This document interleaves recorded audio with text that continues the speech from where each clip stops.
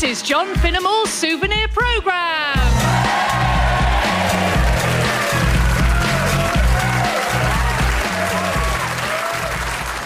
Hey, how'd you find it? Well, you know, not too bad. I answered all the questions anyway. How about you? Yeah, all right. I guess the last one a bit, but basically all right. What did you put for question 2? Oh, the coefficient of friction one. Well, I tried resolving the forces vertically and I got something like W equals 0.2 T over X to the power of 10, but I think I should have substituted for T and solved for X. What did you put? 6.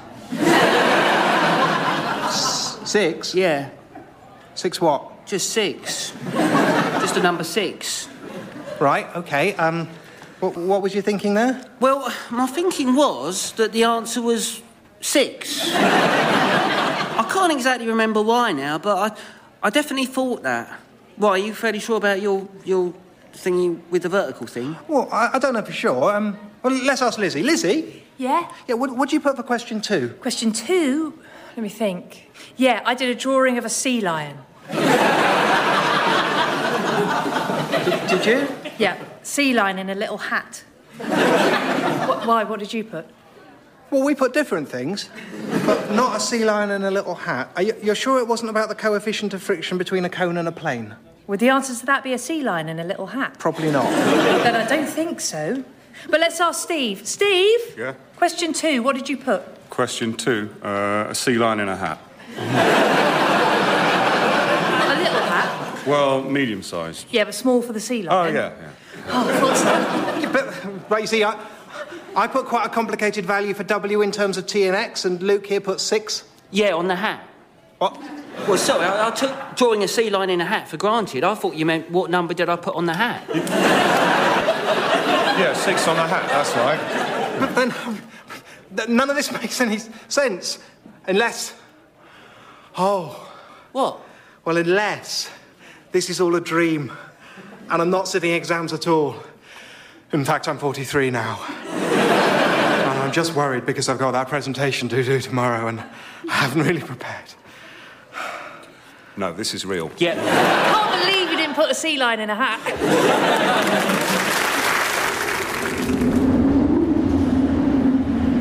So, hello, here we are. Welcome to the Tajikistan Hilton, Snow Leopard Central. We hope. 1 cave, 2 men, 2 sleeping bags, 1 camera. Well, 2 counting this one. All we need now is a big white pussycat. And here we have the good doctor, Dr. Jonathan Culliford of Oxford University, no less. Hello. Who I first had the pleasure to meet, 5 hours ago? About that, yes. Still, plenty of time now to get to know each other. Aye, 6 months of it. We'll know each other better than their own wives do by then. Yes. Actually, I'm not married. Oh, well, there we are. That's the sort of thing we'll find out. So, for now, from Leopard Villas, goodbye. So. Well, it's rather nice in a way, isn't it? I had no radio, no TV, nothing to do all day but watch those mountains and talk to one another. True enough. So, for instance, how did you first become fascinated with the snow leopard? What, me? Oh, the beasties leave me cold, I'm afraid. But you know, for a cameraman, a big wildlife docu's about the best gig you can get. But why are you a big leopard guy, are you? Well, yes, I suppose so. I spent more or less my whole life studying them, so yes. All right, well, I admire that. Oh, and I admire you, too. Oh, right, a little mutual appreciation society we've got. Yes.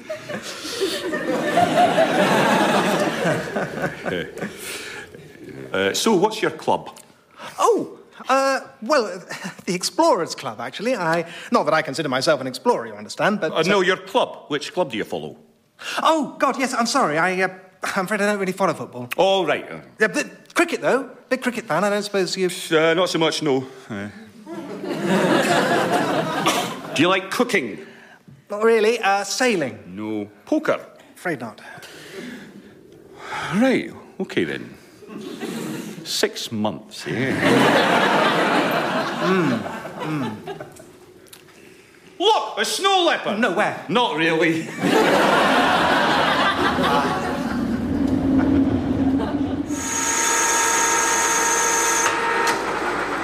Here we go, sir. Is 1 key enough? I can cut you a second for half the price. No, 1's enough, thanks. Oh, before I go... Yes, sir. Sorry, I've always wondered, why do you guys always sell trophies? Oh, these?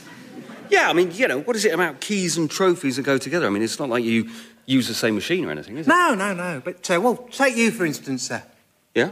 Well, I bet you've been meaning to get that key cut for a while, haven't you? Yeah, I have actually. How did you know? Oh, it's the same for everyone, sir. It's never an urgent job, it just nags away at you. Only you kept forgetting, or you didn't have time.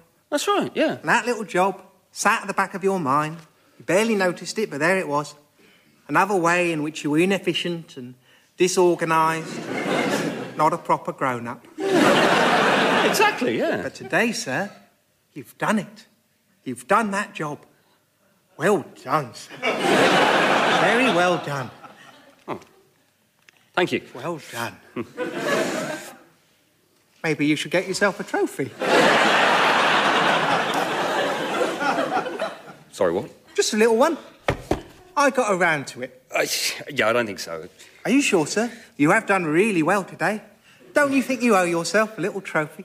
Yeah, not really. I mean, well, you know, it's not the same if you buy it for yourself, is it? Oh, that's a funny thing, sir. It is. It's exactly the same. You earned it, now you've got it. Who cares who gave it to you? The important thing is, you did really, really well, and you've got a trophy.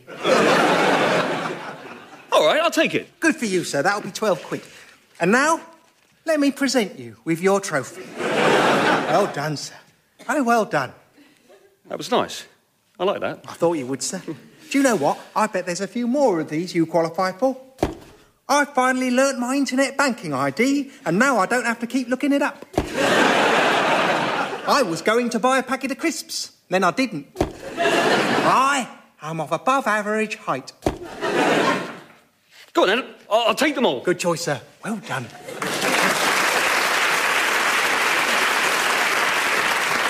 My lords and ladies of the Admiralty, Able Seaman Johnson is therefore charged with being intoxicated whilst on duty, conduct unbecoming of a member of Her Majesty's Armed Forces, and the use of a foghorn for purposes not sanctioned in standing orders. How do you plead? Guilty, ma'am.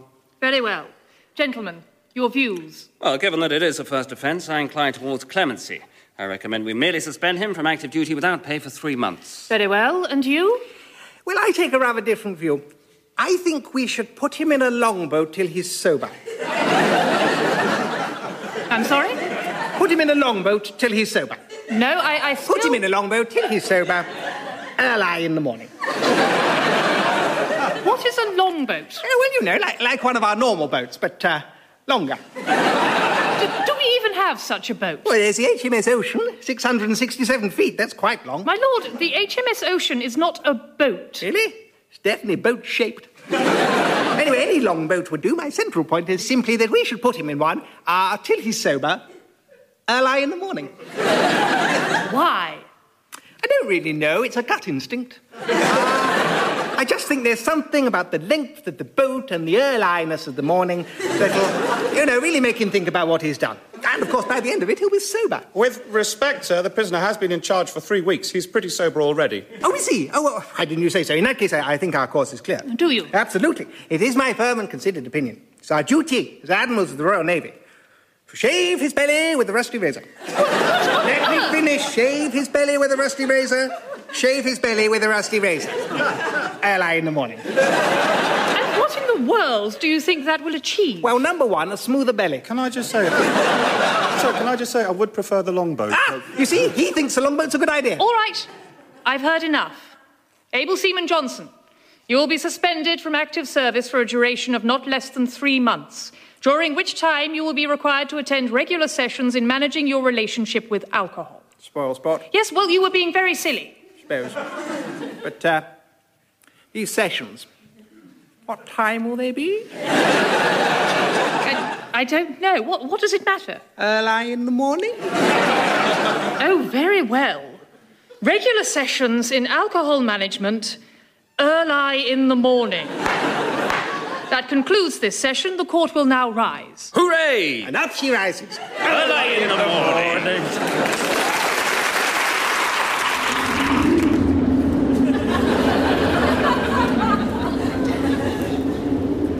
Seen any yet? Any what? Any snow leopards? No. I would definitely tell you if I saw one. Aye, I know, just my little joke. Yes. Oh, I know. I can't believe I didn't think of it before. Wine. I bet you know all about wine. See, I know a wee bit myself. Pal of mine runs a vineyard in Australia. He's told me all about your tannins and your terroirs. No? Sorry. You don't like it or just don't know about it? Because I could teach you, maybe. Teetotal. All right. Sorry. Chess? No. Fishing? No. Art? No.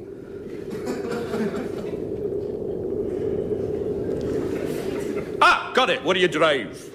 You're not going to like this. All right, Prius or something. Is it big old Volvo? Yeah, it's worse. I actually don't have a car, just a bike. A bike? I love bikes. What you got? Oh, terrific. Well, look, I've got two, actually. I've got a fairly ordinary Trek for road cycling, but I also ride a Cervelo frame on fulcrum wheels, and you were probably talking about motorbikes, yes? Aye. Yeah, and you don't have a pedal bike. My daughter's got one. Oh, yes, and do you know what sort? I think it's called a glitter bug. Sorry, she's 8. Right. Any kids yourself? No. Gay, actually. Oh, right. My sister's gay. Oh, yes. How's she finding it? Fine. Good.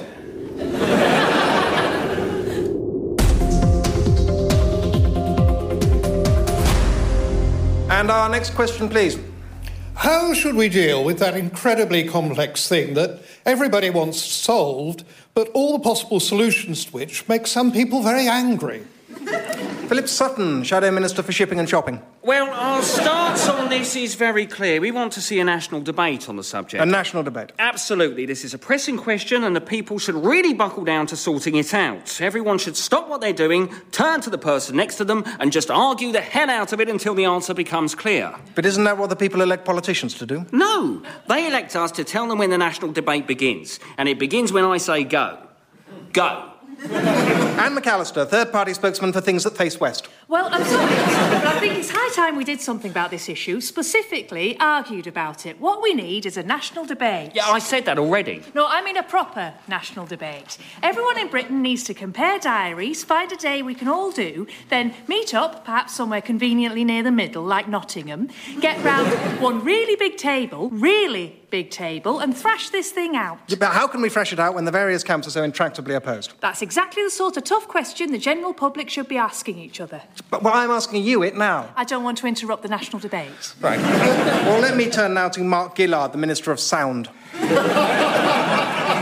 Well, government is about leadership, and frankly, the time for a national debate on this issue is past. That's why I'm immediately going to set up a citizens' jury. Right, weighing evidence and arguments presented to them by experts in the field. Good Lord, no. No. The British public is rightly suspicious of so-called experts. And by so-called experts, you mean? I mean experts. All experts are so-called by the people who call them so. No, I put my hand on my heart and promise that there will be no one on this jury who knows the first thing about what they're talking about. Then why ask them? Because they're the people. The public. They're taxpayers. Some of them are even parents. They have reserves of wisdom and political insight we mere professional politicians cannot hope to understand. So you wouldn't be allowed to serve on this jury, then? Absolutely not. No politicians, journalists, economists, scientists, just people. Are politicians ducking their responsibility by appealing to the people at every opportunity rather than doing the job they were elected to do? Well... I'm not talking to you. Tell us what you think. We'd love to hear from you. Write to us at the usual address, or phone our letter line, or email us, or post an entry on our blog, or just stick your head out of the window and shout. Whatever you think, or even if you don't, let us know.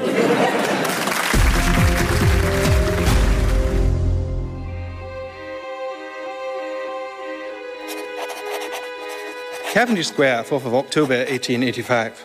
Sir, although it is evident we are men of widely differing tastes and habits, circumstances ordain that we must share these chambers. Let us at least do so in civil fashion. Therefore, sir, I insist upon your cooperation in the following matters. You are most welcome to read my books, but pray replace the volumes after perusal, rather than leaving them harum scarum about the chamber. My scientific apparatus is both delicate and costly, and you must regard it as entirely without your bounds. And foodstuffs, sir, are not to be consumed, and certainly not to be smeared upon the fixtures and fittings. There are sundry other matters I would wish to raise, but these are the most compelling. Yours sincerely, Dr. Henry Jekyll. Dear Dr. Fat-Ass, go stick your head in a pig. I will do what I like, and if you don't like it, that is good, because I do not like you. I have smashed up all your science stuff, and if you buy more science stuff, I will smash that too. I hope you do, because I like smashing. I am a smasher. Love and kisses, Edward Hyde. Sir, this is wanton vandalism. I bitterly regret that our circumstances make it impractical for me to present you a bill for the damage. And the sketches you have scrawled on the fly leaves of my encyclopedia are not merely in the worst possible taste, but anatomically extremely implausible. If you will not respect our home, you will please at least respect our body. We both have to live in it, you realise, and as a lifelong member of the Temperance Society, I deeply resent getting your hangovers. H. Jekyll. Dear Walrus Face, sod off. I will do what I like with our body. It should just be my body anyway. I look amazing in it. You make it look stupid and fat. And don't tell me what to do. If I want to have fun, I will have fun. And I do want to have fun because fun is fun. Oh, I've had an idea. And because I've had it, I will do it. Because that's what I'm like, Ed. You've shaved our moustache off! I can't believe you've shaved our moustache off! Also, you killed that costermonger. You go too far this time, sir. You believe I have no sanctions against you, but I have locked myself in my room. And I have before me a quart of bad Rhenish wine. Prepare, sir, to sample your own medicine, H.J. Call that a drink? I drink drinks like that before I start drinking. Give it up, Dr. Stupidhead. There's nothing you can do to stop me, so don't even try. Now I'm going to wee in your hat. Sir, I present the compliments of my learned colleague, Dr. Stanford Harrison. Dr. Harrison is a pioneer of new surgical advances in the procedure known as vasectomy. The word may be new to you. Allow me to explain it by means of the following emendation to one of your own drawings. Don't think I won't do it. H.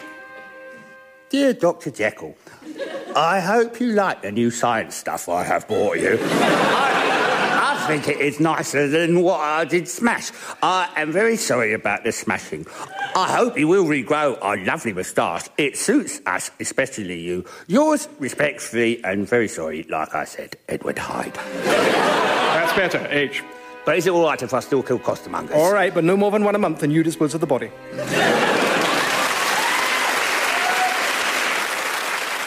Okay. I want you to listen very carefully and tell me if I've got this right. You're angry about what you think I said, about what you said, about what you thought I said, but we now both agree I didn't say, about what you thought you thought about what I did, when you did what you did, when I didn't do what you thought I said I would do, but what I thought I said I would try to do. Is that right? Yes. Yeah, I thought so. Well, I didn't say that. Yes, you did. You said you couldn't believe I said what I said about what I thought you said, but which we do agree you didn't say, because you thought I said what I said, not because you didn't do what you said you'd do, but because you said you'd do it. And that makes me feel that you feel that I feel that you don't feel what I feel. You know I feel you feel I feel what you feel. Yes, but I don't feel you know I know that, and that's why I said what I said. What did you say? That sometimes I think you're a little over-analytical. Bollocks.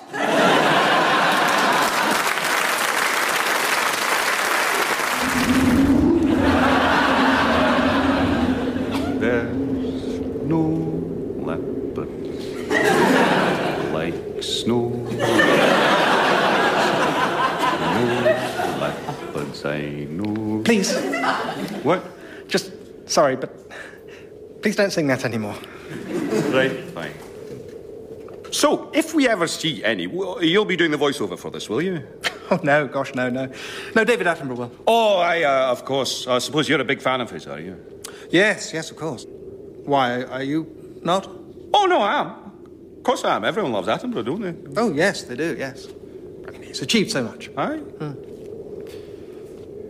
Although... Aye? Well, personally speaking, I've never quite understood why he still voices shows now he's retired from fieldwork. Aye, exactly. It should be you. Not me. Of course it should be you. You're the one actually out here freezing your nudges off waiting for his precious snow leopard. Where's he? Home in bed, I should think. Exactly. Well, I mean, we could send him any old thing. He'd never know. Tell you what we should do. We should just get ourselves an ordinary leopard and Tipex him. Yes. Yes. Or we could find an albino serval and do potato prints on him. Well, we should just not send him any footage, tell him he can only talk over stuff he's filmed himself. Yes, here in Surrey, I can see out of the window the breathtaking sight of, probably a starling or something. It's gone now. Meanwhile, we've captured rare footage of the awesome sight of my cat licking his ass. It's by evolving strategies like these that the humble domestic feline has, over the millennia, managed to keep his arse so clean. And his breath so bad.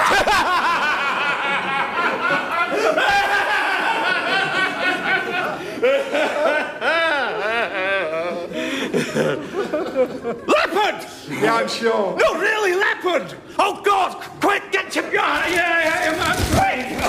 Quick! Okay, I'm here. Where is it? How's it gone? Yeah. Well, that's a pity.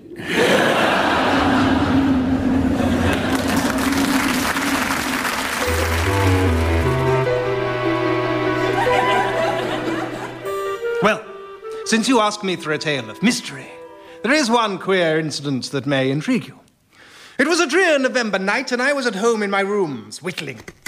I'm a dedicated whittler, and it is my proud boast that given any wooden object, I can turn it into something smaller and pointier. At present, I was engaged on making a replica of the Queen Mary, the ship, from a larger replica of the Queen Mary, the Queen. I was just getting to the fiddly bit of converting the forehead into a forecastle when the telephone rang. I answered it and heard the unexpected voice of my old friend, Henry Quoop. I say, Finnemore. Said he. I told you he had an unexpected voice. You're by way of being a connoisseur of the strange and unexplained, aren't you? Indeed I am, I acknowledge, stroking the three-headed cat which lay on my knee. Purring, yawning, and doing a crossword. Well then, I wish you'd look in on us down at Quoop Manor. Something rather rummy's happened, and I think there's something fishy about it. That was enough for me. I love fishy, rummy things. My dinner parties are famed for my turbot Bacardi. I leapt into my two-seater, and in no time at all, there I was, in my two-seater.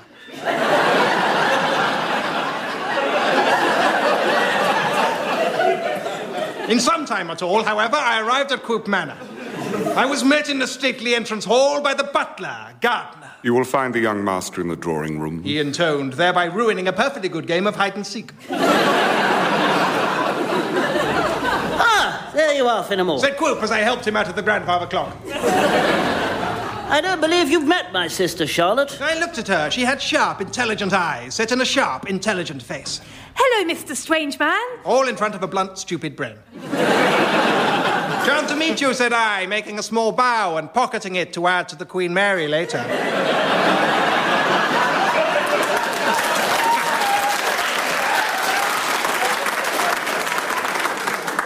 Now then, Quoop, what's this rum business of yours? Daddy gone a bye-bye.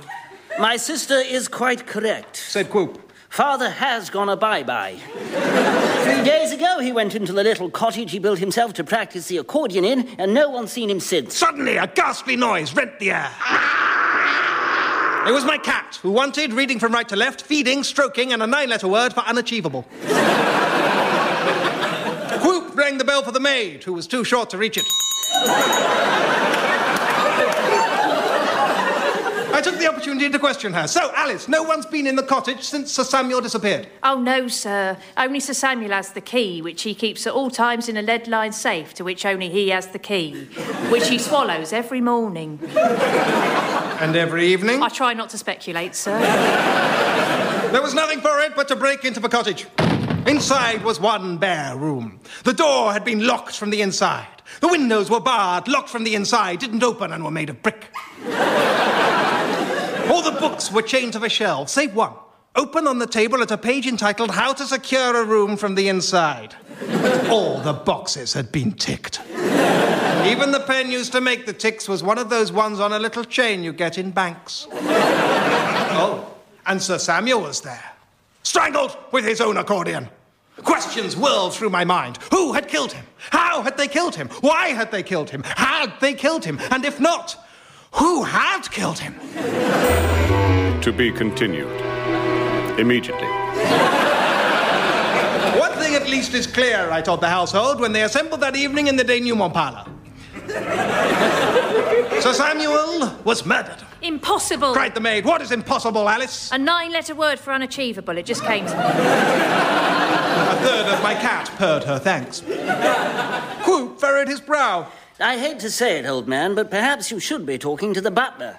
He's never held a job for longer than 3 months before he came here. Is this true, Gardner? I asked. Regrettably so. And why was that? I couldn't say, sir. Come, this is no time to play the innocent. No, that was the reason. I couldn't say, sir. I had a lisp. I see. And how did you get rid of it? Sir Samuel's sister Susan, sir, solicitously seeking to assist, sent me to see Sir Simon Sissons, the celebrated speech therapist. Therapist. I see. Who, then, was the murderer? The victim's son, my old friend? His daughter, the half-wit? His butler with the thainful thickwit? Or his maid? The maid? Or was there someone else? Someone I hadn't dreamt of suspecting up to now, but who had been staring me in the face the whole time? I checked and there wasn't. So I went with the maid. Curse you, Finnemore. Cried the maid, her face a mask of fury. Yes, I did it. And you found me out with your devilish detective trick of asking if it was me. Charlotte looked puzzled. But how naughty bad maid you go kill Daddy with cottage all locked tight snuggle-wug? What? How did she get into the cottage? Aha! She didn't. You told me, Coop, that your father built the cottage himself. What I foolishly forgot to ask you was, when? Why, I don't know. Just before he went into it, I suppose. It certainly wasn't here last week. Precisely. The fact is, Sir Samuel didn't build that cottage. The maid strangled him and built a locked cottage around the body.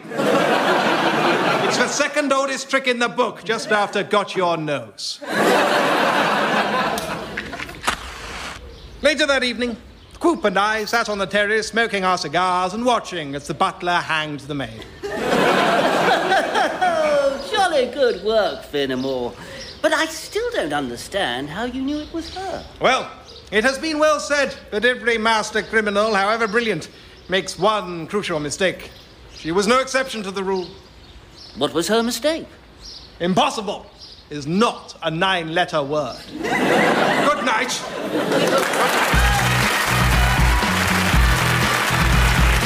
John Finnemore's souvenir programme was written by and starred John Finnemore, with Simon Kane, Carrie Quinlan and Laurie Lewin. The producer was Ed Morrish. If you've been affected by any of the issues in tonight's show, I'd be astonished.